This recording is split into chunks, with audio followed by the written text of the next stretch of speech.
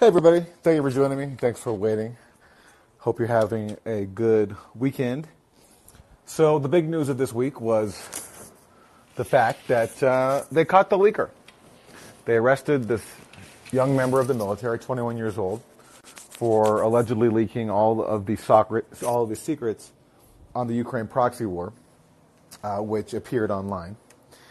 And what was remarkable about this whole episode was how the media, which is supposed to, welcome leaks of government secrets, especially that are in the public interest, as was undoubtedly the case here, the media was celebrating the capture of this young man and even participated in identifying him. And that's what the Washington Post and the New York Times did in poring over these Discord server chats and social media to try to find who the leaker was. And lo and behold, right after they identified him, he was arrested. And to collaborate in this process, the New York Times even enlisted Bellingrat without disclosing that Bellingrat, contrary to its claims that it's some sort of open source investigative site, it's funded by several NATO states. The U.S. funded Bellingrat through the National Endowment for Democracy, which is a Western intelligence front. And when that got too embarrassing for Bellingrat, all they did was switch it over to funding from contractors that make money off the U.S. government's foreign policy, like Adam Smith International. So after the NED, after it was too embarrassing for Bellingrat to be funded by the NED, they got Adam Smith International, which also works with the NED, to fund Bellingrat. That's pretty much how they did it. And of course, when the New York Times collaborates with Bellingrat to find a leaker, they don't disclose that they're collaborating with a state-funded outlet. And this is not the first time, by the way, that the Times did that. The Times also collaborated with Bellingrat back when they tried to prove that Syria dropped a chemical weapon on the town of Douma in April 2018. And they tried to prove that by doing this animated simulation of the apartment building where the gas cylinders were. And they said that based on our visual investigation, we have concluded that, yes, Syria did it. Now, it got awkward for them because not long after that is when the OPCW leaks came out, which showed that actual scientists, not digital Sherlocks like Bellingrat and the New York Times, who investigated Douma, found that this was not a chemical attack by the Syrian government, but that this was likely staged by rebels on the ground. And of course, ever since the OPCW leaks came out, the New York Times has never reckoned with them, never acknowledged them, and had no shame about working with Bellingrat in that Douma investigation because they've done it again now to catch the leaker. So it's really been a odd display to witness, and but I guess it's just par for the course. It's just par for the course. It's what we're used to in this era, where it's basically considered normal to oppose people who disclose state secrets like Edward Snowden and Julian Assange, and to cheer for their arrest. And that's pretty much what has happened here. So we learn something about our democratic society every week, and it's quite the sight to see. Okay, let's take some calls. Gator, you are first. Hey Aaron, how's it going? Hi there, I'm good. I'm just using essentially as far as are you comfortable with that?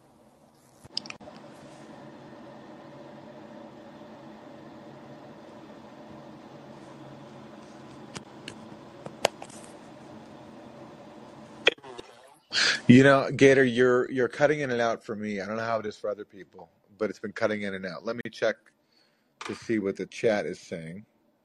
Can you hear me okay now? Yeah, someone else in the chat saying that they can't hear you. So Gator, why don't you disconnect and then come back in, okay? All right, let's go to Wiley for now. Hello, Wiley. And Wiley, if you're there is a mute button. No? Okay. Let's try Ian. Hey, Aaron, how's it going? Hey, hi there. Is my audio doing okay? Your audio's good, yes. Great.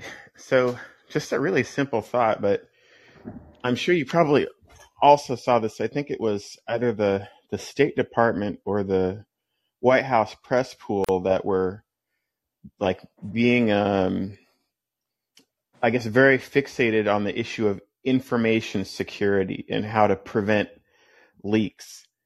And just putting that in the context with, you know, the kind of snitch behavior, I guess you could say. In my mind, I just started to think about what is the implication that if they're like doing stuff like this, does that mean that any leak that is published by the New York Times or the Washington Post, we should be assumed to be officially vetted? Like this is coming from official channels, because otherwise they would have turned the person in, you know? Well, that's a great question because, if you look at now the reporting that's being done on the leaks, like just today in the Washington Post, there's some article about how there's one leaked document that says that the Russians are successfully hiding their online trolls and bragging about it, which seems to be such a response to the Twitter files, which exposed that, like, these claims that Russian bots are flooding the internet were just concocted, and lacked evidence. And so now we get this article in the Washington Post. It's like the top of the post today. Let me read the headline to you. It says, it's just loading for me, but it's really interesting. It's like the leaks now that are coming out in the Times and Post like this do seem like they are being vetted, and it's like these papers are only reporting what their U.S. intelligence sources want them to, and they're all very self-serving. Yeah. So here it is. Here it is. It's called "Russians Boasted That Just 1% of Fake Social Profiles Are Caught." Leak show. So basically, now the leaked documents are telling us that the Russians are bragging behind the scenes about how effective they are in hiding themselves and spreading their propaganda on social media. So what's that going to do? That's going to fuel calls for more online policing, and it's going to try to bolster people who are trying to fearmonger about the threat of Russian bots and trolls. And there's even a article in NBC News the other day that basically said that this is going to bolster calls for increased censorship of social media. Let me find that headline. But go ahead. While I do that, go ahead. Oh yeah, it kind of brings to mind, I guess, I think a little bit about the Guccifer 2.0 leaks and how Mm-hmm. they were piggybacking on WikiLeaks to kind of, I guess, take the bite out of them, or sort of or like the RNC leaks that were trying to kind of redirect the attention away from like WikiLeaks as DNC leaks. And I almost wonder if one of these batches of documents was legit, but the one they're reporting on now is kind of somebody kind of snuck some other stuff in and kind of Yeah, to the source. I think that's quite possible. Yeah. The headline from NBC was U.S. intel agencies may change how they monitor social media chat rooms after missing leaked U.S. documents for weeks. So basically, Ugh, this is going to be a call for increased government monitoring of social media. Of course. man. Ugh. Well, that's all I had to say, but thanks, Aaron. Keep up what you're doing.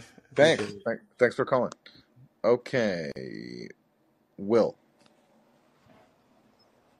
Did you see that on Bellingcat.com they completely censored the documents, even on the public channels, like on the 4chan archive that they were using, they completely censored the documents so you cannot see them. Oh, that was so funny. So, and Michael Tracy pointed this out.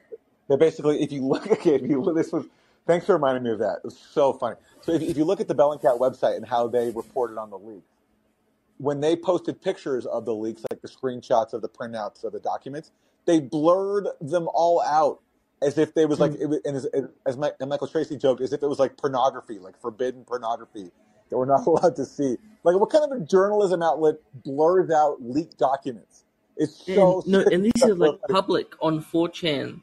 if you go to Yeah, like of course. archives.moe, right, you can see these for Of yourself. course. It's not like a top secret thing anymore. Well, it was, but we all know how that Of went. course. And Of and course. Of course. Eric Toller and his friend at the Washington Post bullied these kids into doxing their friend, as well Yes, as that's right. That's right. So they initially named somebody who was not the leaker, right? And they suspected him of being the leaker. in the Minecraft server. Yeah, yeah, yeah. And Eric Toller Bellingrat said the reason he was blurring out the images is because he said he didn't want the FBI knocking on his door. As if the FBI is going to go knock on the door of someone on social media who posts pictures of publicly disclosed documents. It's like, as I joke, the only reason the FBI or another U.S. intelligence agency would knock on the door of Bellingcat would be to tell them where their next round of funding is coming from. But he made this kid's friend, like, and I'm assuming they got all the documents from these kids because Yeah. Washington Post, they're like, and New York Times, they're reporting on non-public stuff, but it's they basically just bullied these kids into ratting out their friend and doxing him, as well as giving out the documents. It's like, so be it. It really is ridiculous. It's such a and I haven't looked into that part. So but I will. So you're saying that, like, without their prodding, this guy might not have snitched on his friend? Why? Well, I mean, it was to my understanding, like, they went around asking members of this Discord server, and one of them was underage, and they had to get the parents' permission to comment to the Washington Post. So I Right. would bullying on my part. Maybe that's a strong term to use. Maybe that's Yeah. like a bit too assertive, and I do not have proof of that. You're right. But it seems like why would he rat out his friend? Because if you're friends with this guy, why would you want him to get in trouble? And they identified him. So and like Yeah. they have videos of being like racial slurs and stuff. Like Yep. how would you get those? Yep.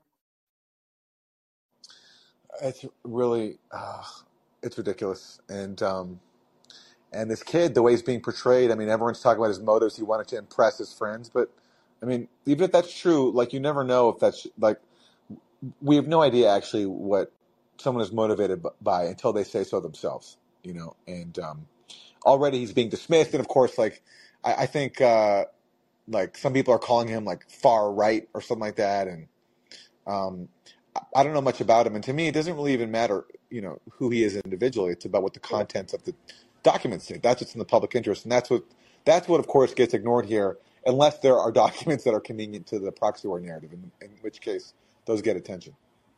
Yeah, but I was just mentioning Bellingcat and Washington Post, New York Times, just awful conduct.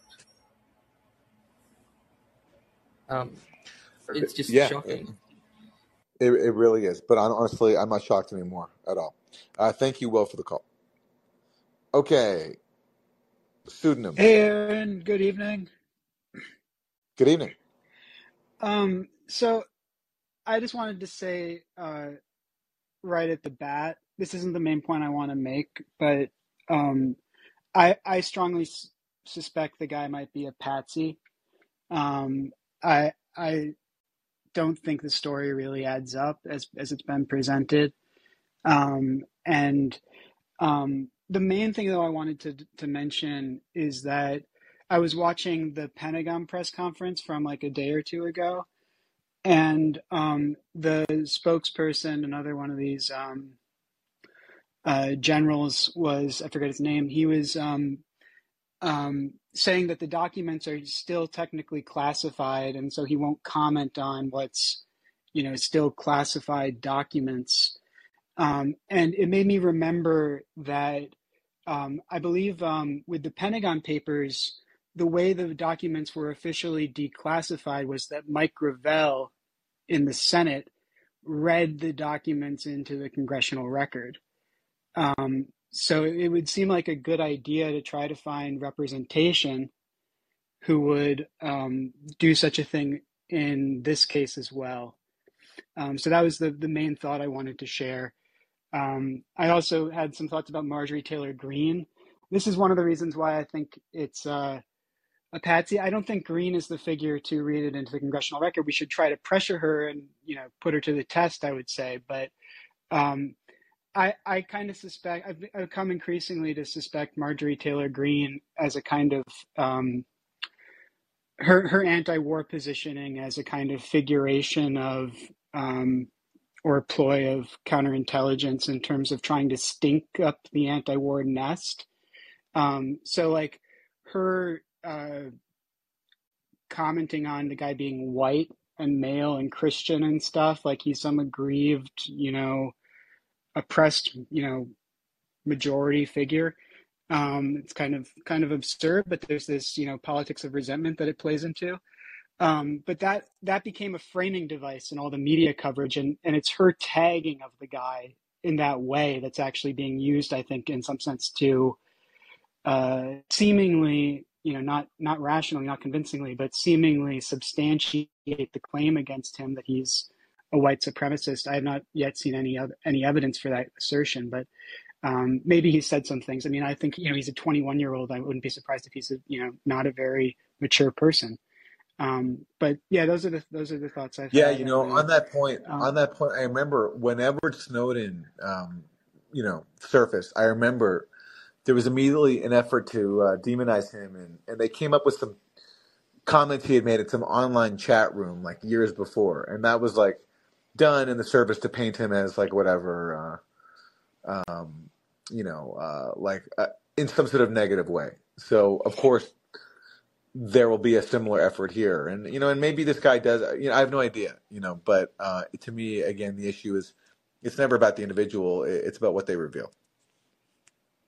I agree, but we should try to get that information more into the public light by having someone read it into the congressional record. I think that should be a sort of focus of coverage in terms of kind of left critique about how to advance our interest in trying to force the government to shift course.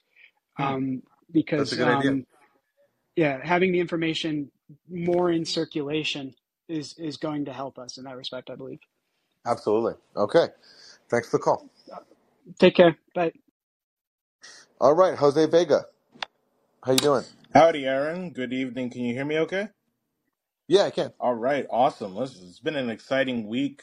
We're always, every week, I think the dynamic of the country and the relationships between people and everything is changing. And with these leaks and this guy getting arrested and going to jail, one of my thoughts was that this leak, as somebody earlier pointed out very smartly about the Guccifer 2 stuff, that was a very good comparison because, we've seen the government try and kind of switch leaks that are going to come out and redirect them into this conversation of this is exactly what we want the public to know, make it seem like they're insiders. And we see that happening today because you have all this Seymour Hersh stuff, right? And you have the fact that Bakhmut is about to fall, and you have that the war in Ukraine is, well, we're losing it. And then you have the Chinese that are brokering peace in the Middle East. And then you have France and Macron saying, well, maybe we should move away from the United States. I thought these leaks were kind of just an attempt to saturate the conversation with that, to keep distracting the public with more and more leaks so that they can't really distinguish one from the other. So they'll stick to their trusted sources, the Washington Post, so on and so forth, especially with Seymour Hersh's latest, that Zelensky and his cronies are embezzling money. There's no way they can continue to ignore this, and so they had to put on a big spectacle.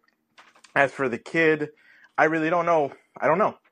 I don't care what his intentions are. I'm just like you. I think the fact that this is out there, if what's in the leaks are true, is out there, then that's a good thing, and it doesn't really matter why he put it out there. But I don't know. Those are my thoughts. And other than that, I don't know if you saw myself and Diane yell at Masha Gessen, and we brought up Seymour Hersh to her face, asking, "Why aren't you talking about this?" So that's Oh, all. I didn't see that. I didn't see that. So, how'd that go?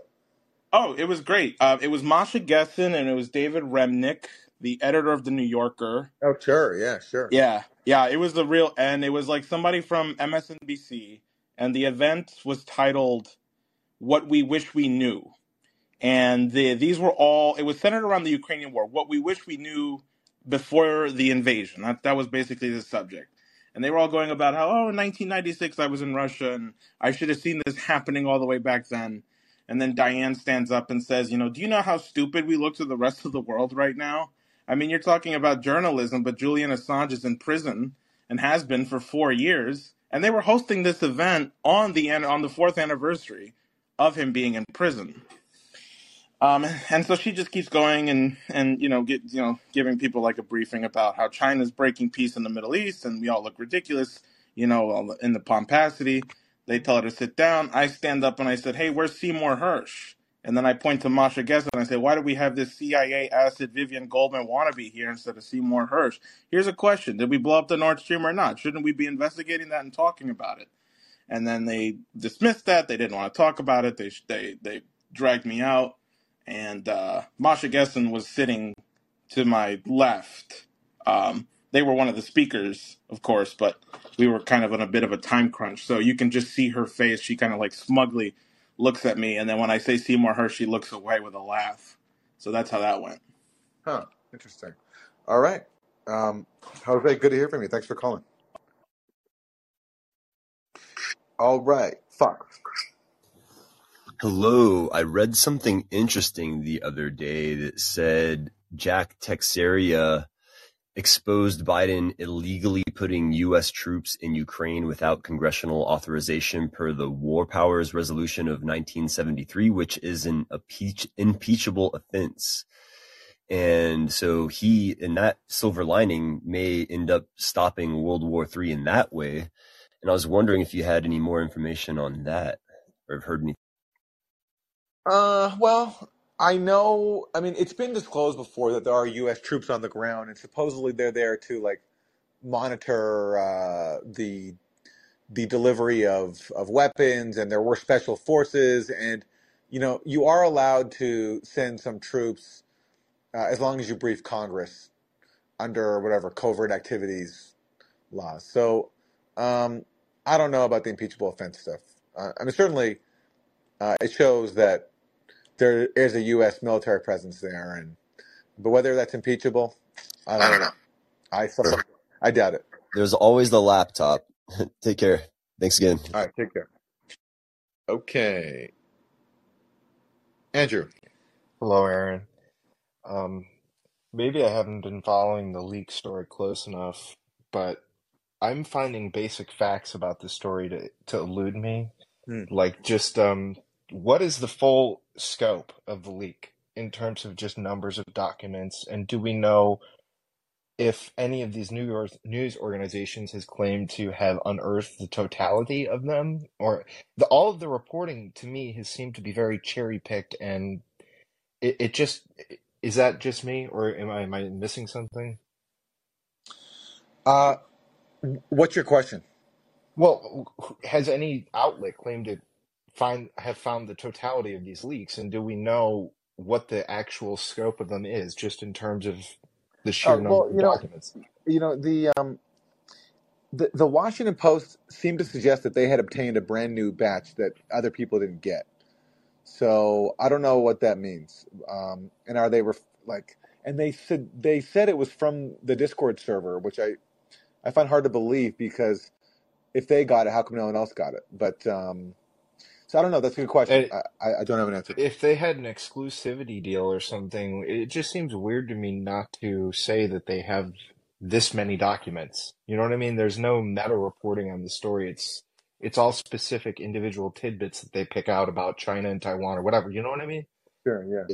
I definitely think it's very weird. Absolutely. Yeah, I wonder if that obfuscation is intentional for some reason. Anyway, the other thing I wanted to ask you about was just what do you think about the leaks in terms of should anything be made of them in terms of how the war is going, or is that just something that not even how it's going, but just how it's playing out in reality compared to how it's being portrayed to have been played out in America by people like Lloyd Austin.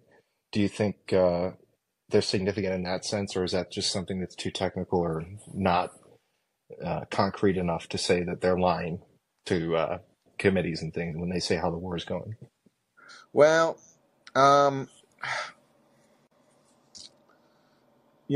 that's up to interpretation, I guess. I mean, Yeah. the few things I've seen definitely. I mean, there was one article in the Post that noted that there was a huge gap between what the administration was saying about Ukraine's casualty levels and their overall preparedness for a spring offensive and the reality. And yeah, I mean, is Lloyd Austin misleading Congress? Yes, obviously. I mean, that's his job, and I think that's that to me is like he'd be doing that no matter what, Yeah. But yeah, in terms of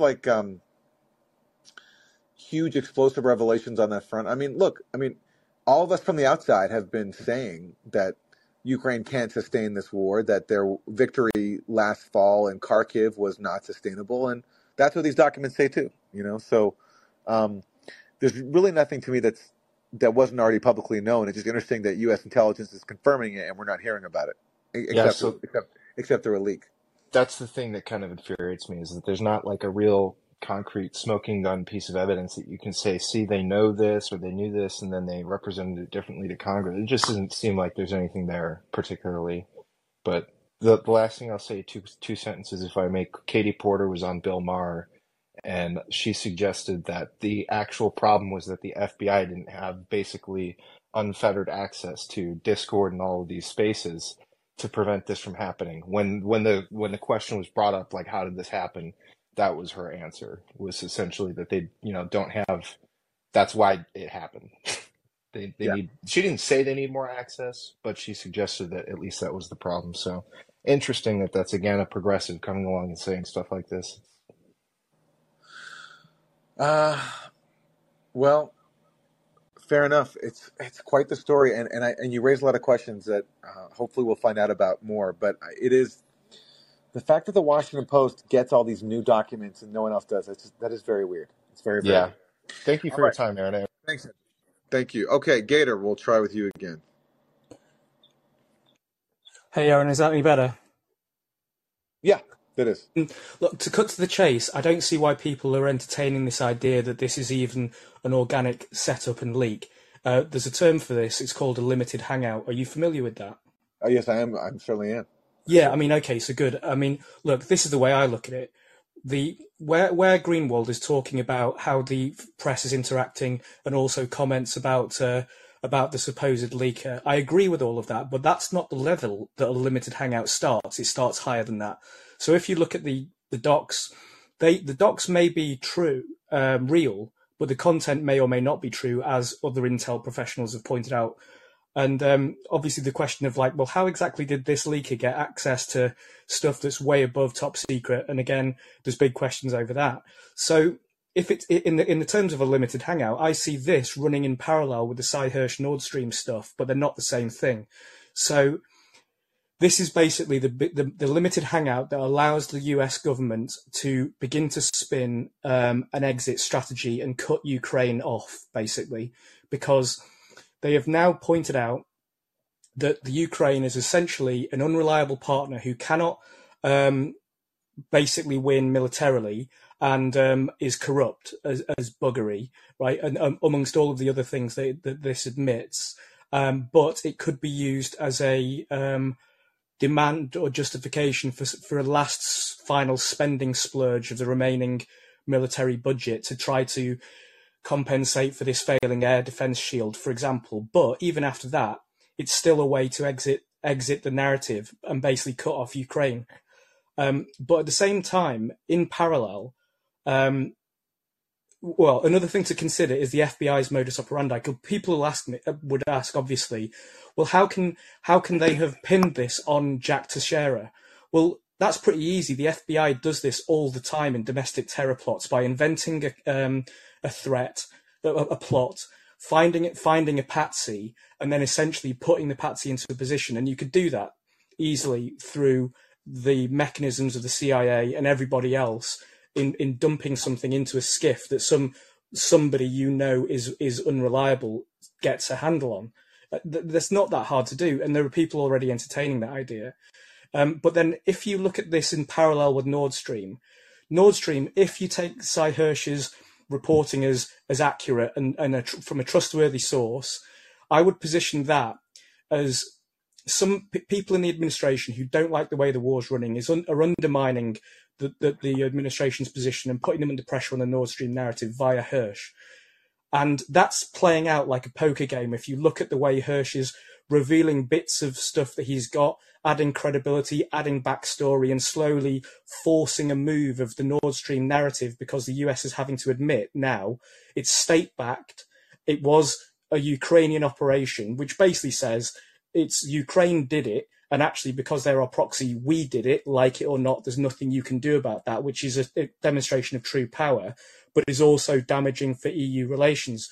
And I think that's one side of the operation. But this other side, the limited hangout, comes from the US administration because it needs a way to manage an exit and ameliorate the situation that it can't win. And those two things run together in parallel, I think. Interesting. Okay. Well, thank you, Gator, for the call. Henry. Hi, Aaron. Can you hear me? Yeah. All right. I'll be quick. I have just two things. So have you ever heard of Operation Mincemeat? That was a PSYOP that was used back in, I can't remember the year, but it was World War II. They used basically a dead body, a cadaver, and loaded it up with all kinds of intelligence and dumped it off the coast of, I think, somewhere outside of a neutral country or a country that hadn't entered the war yet. Maybe it was Spain. Anyway, and they transferred that information over to the Germans. It heavily influenced their decision making. I think this is kind of similar to that, of course, without the dead body. And then the other question I had for you was, did you get a chance to look at that video about the Nord Stream that I had sent you last week and mentioned? Oh, no, I have not seen the video. Sorry, it was a busy week, and I'm sure. I don't understand can you explain to me how this pertains to that dumping the body story? I don't get So it. they used they kind of like a patsy, but this person was dead. It was a tramp that had I don't really know if they ever defined his history or who he was, but they used a lot of intelligence that was real. That was obviously true intelligence for to convince the Germans that everything else that they had put together for this backstory and all the fake intelligence that they put on him would be all actionable and they would influence their decision making, and it worked. So I think last week I thought that this was kind of like a psyop, and I still kind of think that. Interesting. Well, look, I mean, this is the kind of speculation that it's totally fair to speculate. I don't do it, but it's totally fair to speculate.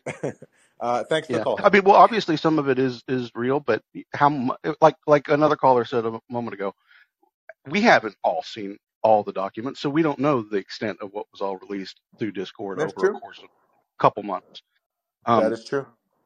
So how much of it is real, how much of it isn't, interesting. But anyway, thank you.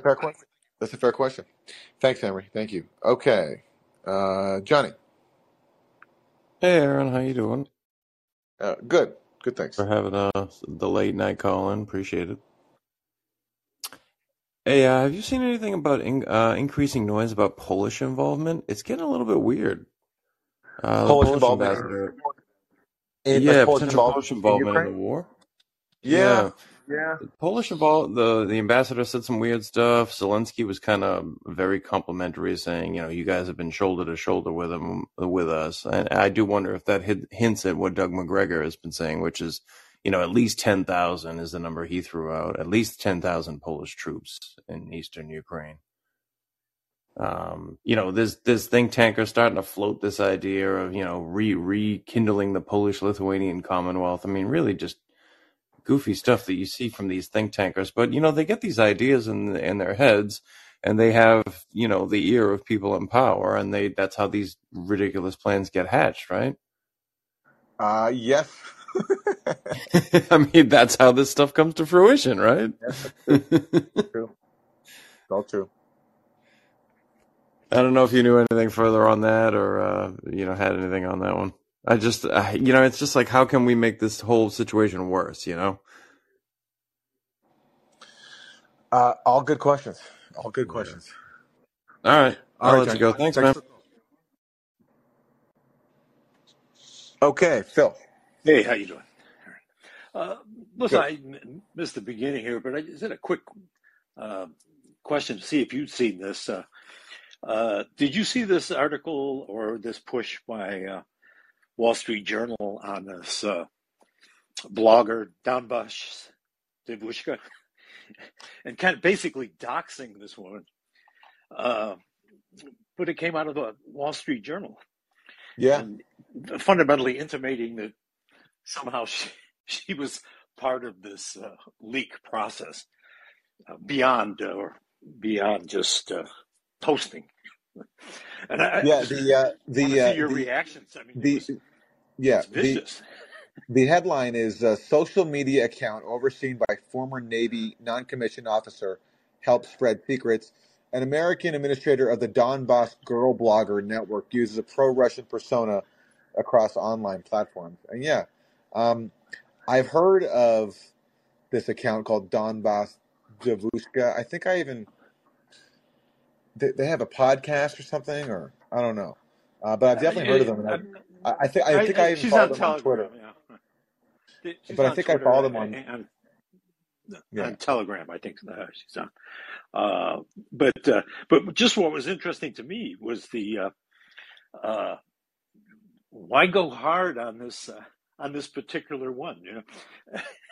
Is it a Yeah. makeup for the NAFO Vasquez things, or what? It's just very strange.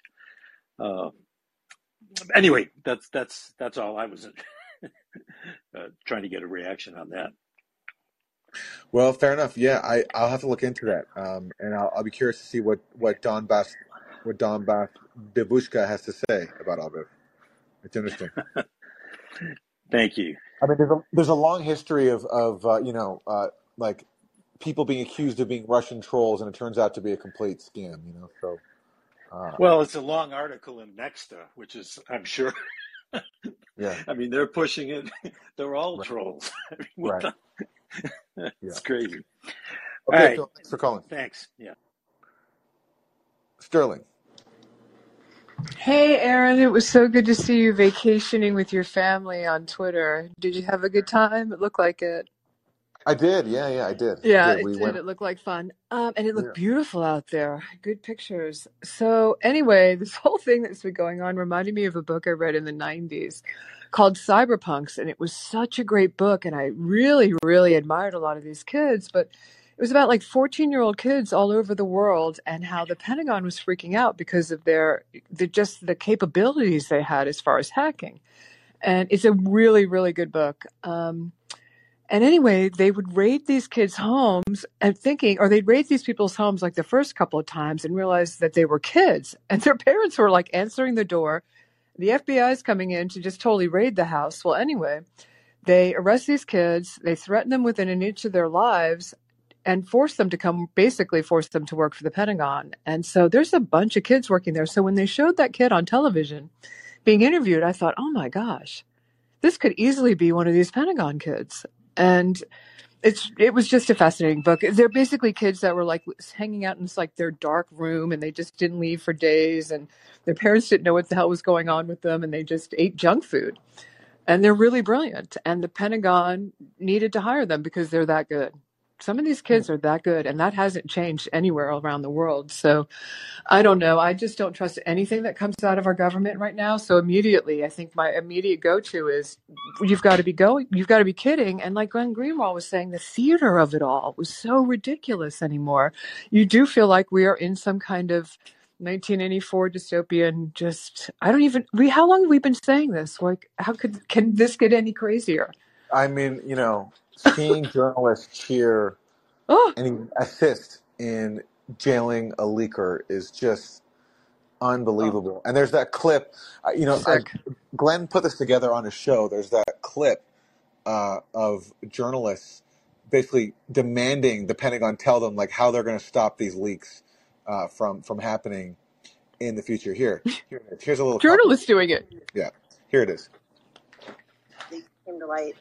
What steps has DoD taken to reduce the number of people who have access to not only these classified briefings, but the classified material in general? But you are taking steps to tighten that, I guess, population who might have access to this level of information. General Ryder, you say that there are strict protocols in place, and yet a 21-year-old airman was able to access some of the nation's top secrets. How did this happen, and isn't this a massive security breach? What is your message to anyone who might be thinking of leaking these kind of documents in the future? Can you tell us, are there less people who have access to this type of information today than there were a week ago? To follow on that, these documents were available long before April 5th and 6th. So what took so long for DOD and the intelligence communities to locate these documents? Are you going to release this airman's service record? What technologies is the Pentagon applying right now to both spot leaked documents online and track potential indicators of leaking type practices? Do you plan to be investing in more? Given the gravity of the situation, are you actively paring down the distribution list now? Is this a process that's moving quickly? Or is it going to take time for there to be meaningful substantive changes to the distribution? And then is DOD or has DOD taken additional measures to restrict the access to classified information of others in the Massachusetts Air National Guard? So, I mean, and it goes on. There's more examples of that, of these journalists acting like the superior officers, like demanding an explanation and demanding to know how they're going to stop this from happening again.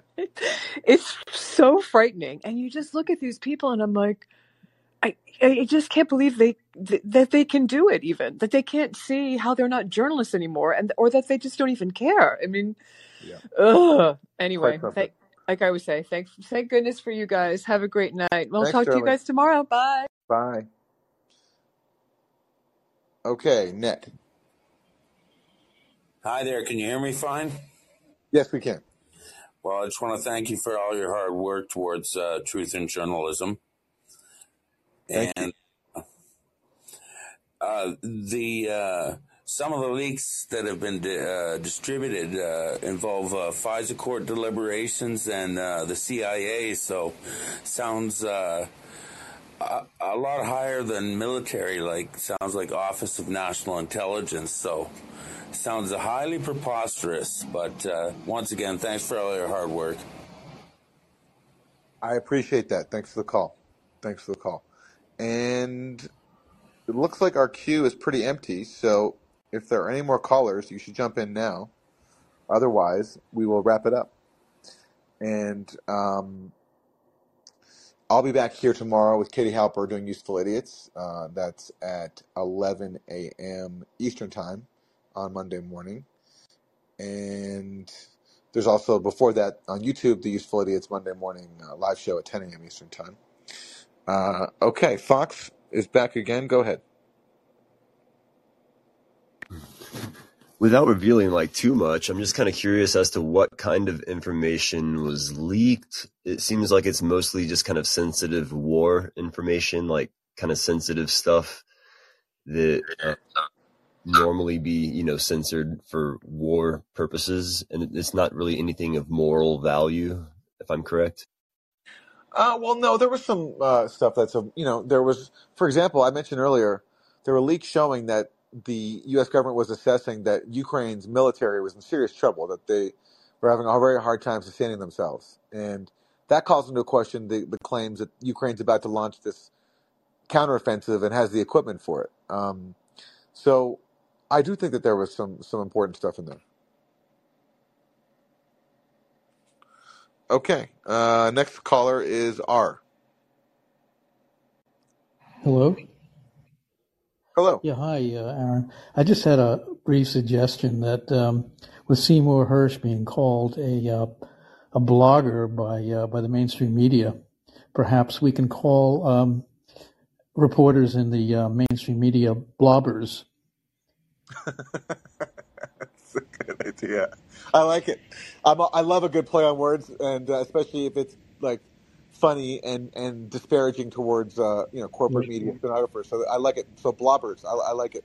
That's good. Blabbing bloggers. I'm gonna use that. I'm gonna Okay. use that. Thank Oh you. yeah. Go ahead, please. Thank you. That's great. Thanks so much. Good work, Aaron. Yeah. Okay. Pseudonymous. Yeah, I wanted to just contribute one other thing that I had in mind.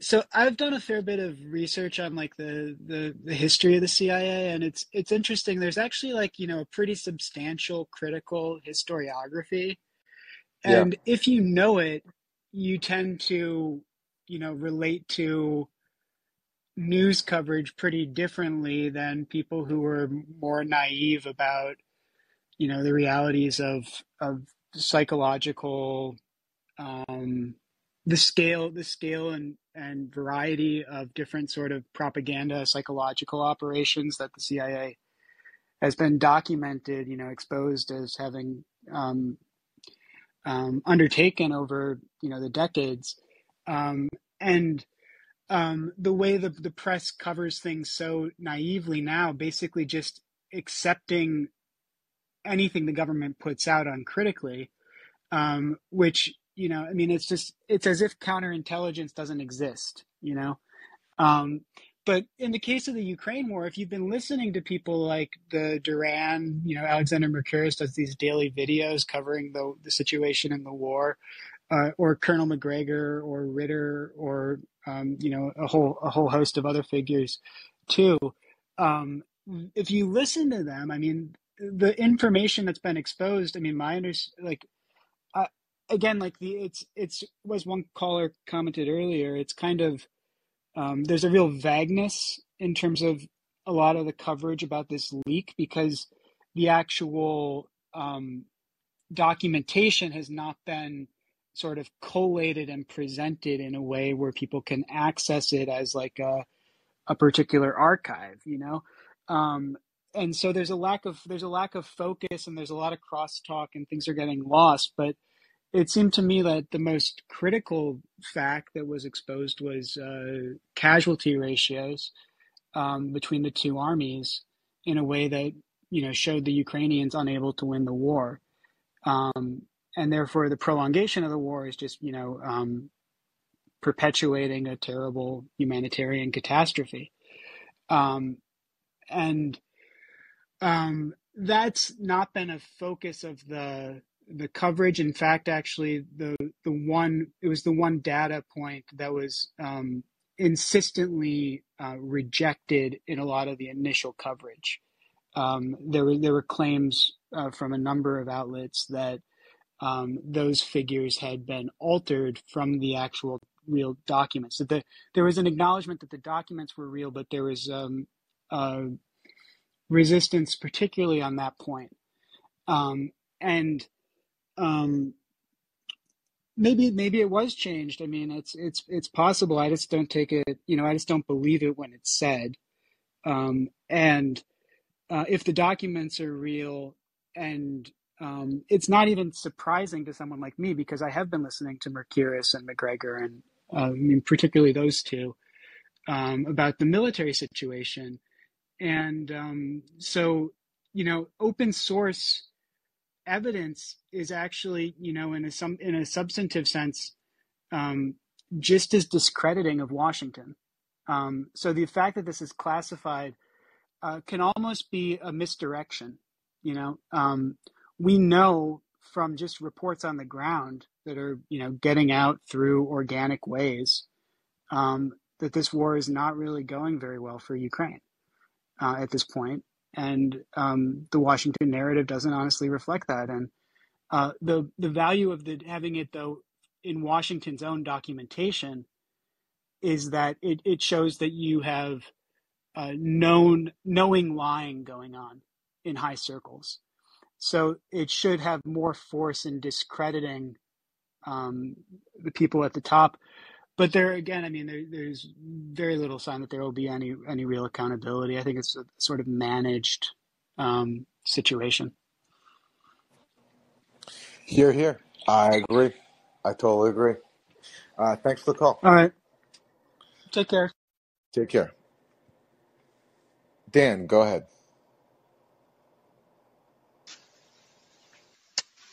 Hello, am I on? Yeah, you're on.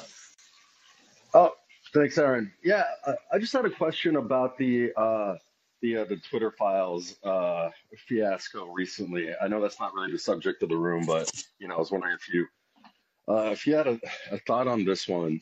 And this one specifically is the Mehdi Hassan calling out that Matt Taibbi mistake about the 22 million labeled tweets.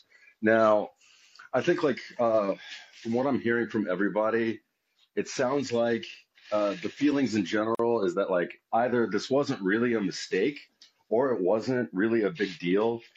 And my thing is like if that was a mistake, it does kind of sound like a big deal to me. Like that's a pretty important fact, and I can't really figure it out. I don't know if you know the answer to this question, but I'm just wondering because like I feel like the first time I just started disregarding mainstream media was around Benghazi, and it was like a similar thing where you'd read like news sources and you couldn't figure out is this a big deal or not, right? It's like Yeah, there's okay. no Yeah, way yeah, to get okay. context Yes, for it. yes, okay. So, look, when I saw this attempted correction from Mehdi Hassan, I had never even heard of this 22 million figure before. That's because the Twitter files in Matt's threads are like hundreds of tweets. So Matt revealed so much stuff, and this one claim about these groups flagging 22 million tweets it was so unremarkable to me that I didn't even remember it. So even if the correction is correct that it wasn't actually 22 million tweets that were flagged, I don't see how that does anything to discredit the reporting, or it's a big deal because the reporting is about the government censoring factual information and intelligence front groups censoring factual information that they knew to be false. And them, Matt getting a figure wrong about how many tweets they flagged doesn't impact that at all. So even if the correction is correct, I don't think it's a big deal. And as for the question of whether it is correct, I mean, I've seen the counter arguments. Like somebody argued that no, it was correct because basically there were like maybe 3,000 categories of tweets that were flags, but within those categories, there were tens of thousands of tweets that were flagged, and that all added up to 22 million. And I didn't like do the math. I didn't like go, but it's like, because to me, it just doesn't really matter. We're talking about one figure in like hundreds and hundreds of disclosures via the Twitter files. So to me, this was Mehdi and his team of producers doing all they could to find any factual error. And obviously, the fact that they could only come up with like three, and one of them was like an acronym that Matt got an acronym wrong. Like he wrote CIS instead of CISA. Like, who cares? But only people who care are people who don't want to pay attention to the substance of the reporting that he did. Okay, I got you. Yeah, that makes sense to me. I mean, I figured it was just like a context issue that we're talking about here. So yeah, thanks for clearing And that up. if you watch the interview, look, like Matt's not like, that's not his style to do this kind of like combative, interrogation, like, and if you're going up against someone like Mehdi, you have to like not be polite, and Matt's really polite because Mehdi's an asshole, and and if you watch it, he just interrupts constantly, and Matt could have told him like stop interrupting, like if you have me on to interview me, you should actually interview me. But that because Mehdi doesn't want to do that. He wanted to score points and basically try to discredit what Matt did, which I thought was so sleazy and dishonest. And the one time when Matt did like sort of call Mehdi out, he pointed out that like Mehdi said nothing. He pointed out that like MSNBC pushed the Hunter Biden laptop story. Mehdi, cowered away. He said, "Oh, I never said anything about the Hunter story," but that was a lie because he has said stuff about it. So Mehdi actually told a falsehood in his attempt to discredit Matt. And then he also, like when Matt pointed out that MSNBC pushed Russiagate, Mehdi said, "Oh, I wasn't here for that." So Mehdi couldn't defend that either, and yet he's trying to lecture Matt about like reporting. So I thought all that was really ridiculous. Yeah, Thanks, Dan, for the call. Yeah. Joshua, go ahead. Hey, am I here? Yes, you're here. Hey, so I'm trying not to laugh when we call it a hacktivist leak because I don't really consider the kid maybe a hacktivist. Sure. And found it funny that one of the keywords that they searched for was leak to find him. I'm just wondering if they ever have any plumbing problems on the base. So that must get kind of crazy for them. But I was curious, it might just be like fundraising tactics for cybersecurity companies like CrowdStrike. So I was wondering if you were going to maybe talk to CrowdStrike about the tools, tactics, and procedures and potential attribution that we could get for this hacktivist. And I'm speaking somewhat tongue-in-cheek based on your Yes, I analysis. know, because CrowdStrike's track record is obviously not so stellar when it comes to identifying hackers. That's a good suggestion. I'm sure CrowdStrike will find a way to capitalize off this. They have really blown up since 2016. And for those that don't know, CrowdStrike was the Democratic Party contractor that claimed Russia hacked the DNC, and that allegation basically kicked off Russiagate. And CrowdStrike has done very well ever since. They've been rewarded for their services. Yes, and so has the other one that I think that I'm not sure if Google has bought the other one from the right wing, more of the Minority Report version of the intelligence apparatus. I can't remember the name right now. It's escaping me. But what is also funny to me is all of this just kind of confirms there's new information, confirms everything we've already been talking about. So it's like not. I do feel like it might just be like them trying to have a graceless exit. Like that's all we know how to do is graceless exits. After we really don't like the ROI or the TCO of the decisions we make regarding, funding, well Nazis. So it's fun times in America. So you guys have a good night. You too. Thanks for the call. Okay, last caller, Sahant. Hi, Aaron. Thanks for taking my. Sure. I wanted to, it's somewhat of an unrelated topic maybe, but I wanted to hear your take on the recent development on the Twitter files and how things have gone with, Elon Musk and Matt Taibbi. I know you've mentioned in the past that you've recently been involved with that as well. You're trying to help, as Matt had been looking for other journalists to help him out. So just wanted to see what the future of that is, or just what your take is on the whole thing. I'm a little bit worried that the legacy of that kind of is getting a little smeared here. Yeah, well, so for those who don't know, Elon basically cut Matt off because Matt wouldn't leave Substack, where Matt has like a huge audience and has built a huge platform, and he likes working with Substack, and he has no reason to leave it. And Elon, for some reason, it appears, based on like the chats that he himself released publicly, because he screenshotted his text with Matt and released them, it appears that Elon got freaked out that Substack was a threat to Twitter, which is so ridiculous. It made me. I don't know what's going on with him. Anyway, so because Matt wouldn't leave Substack, Elon cut him off from the Twitter files.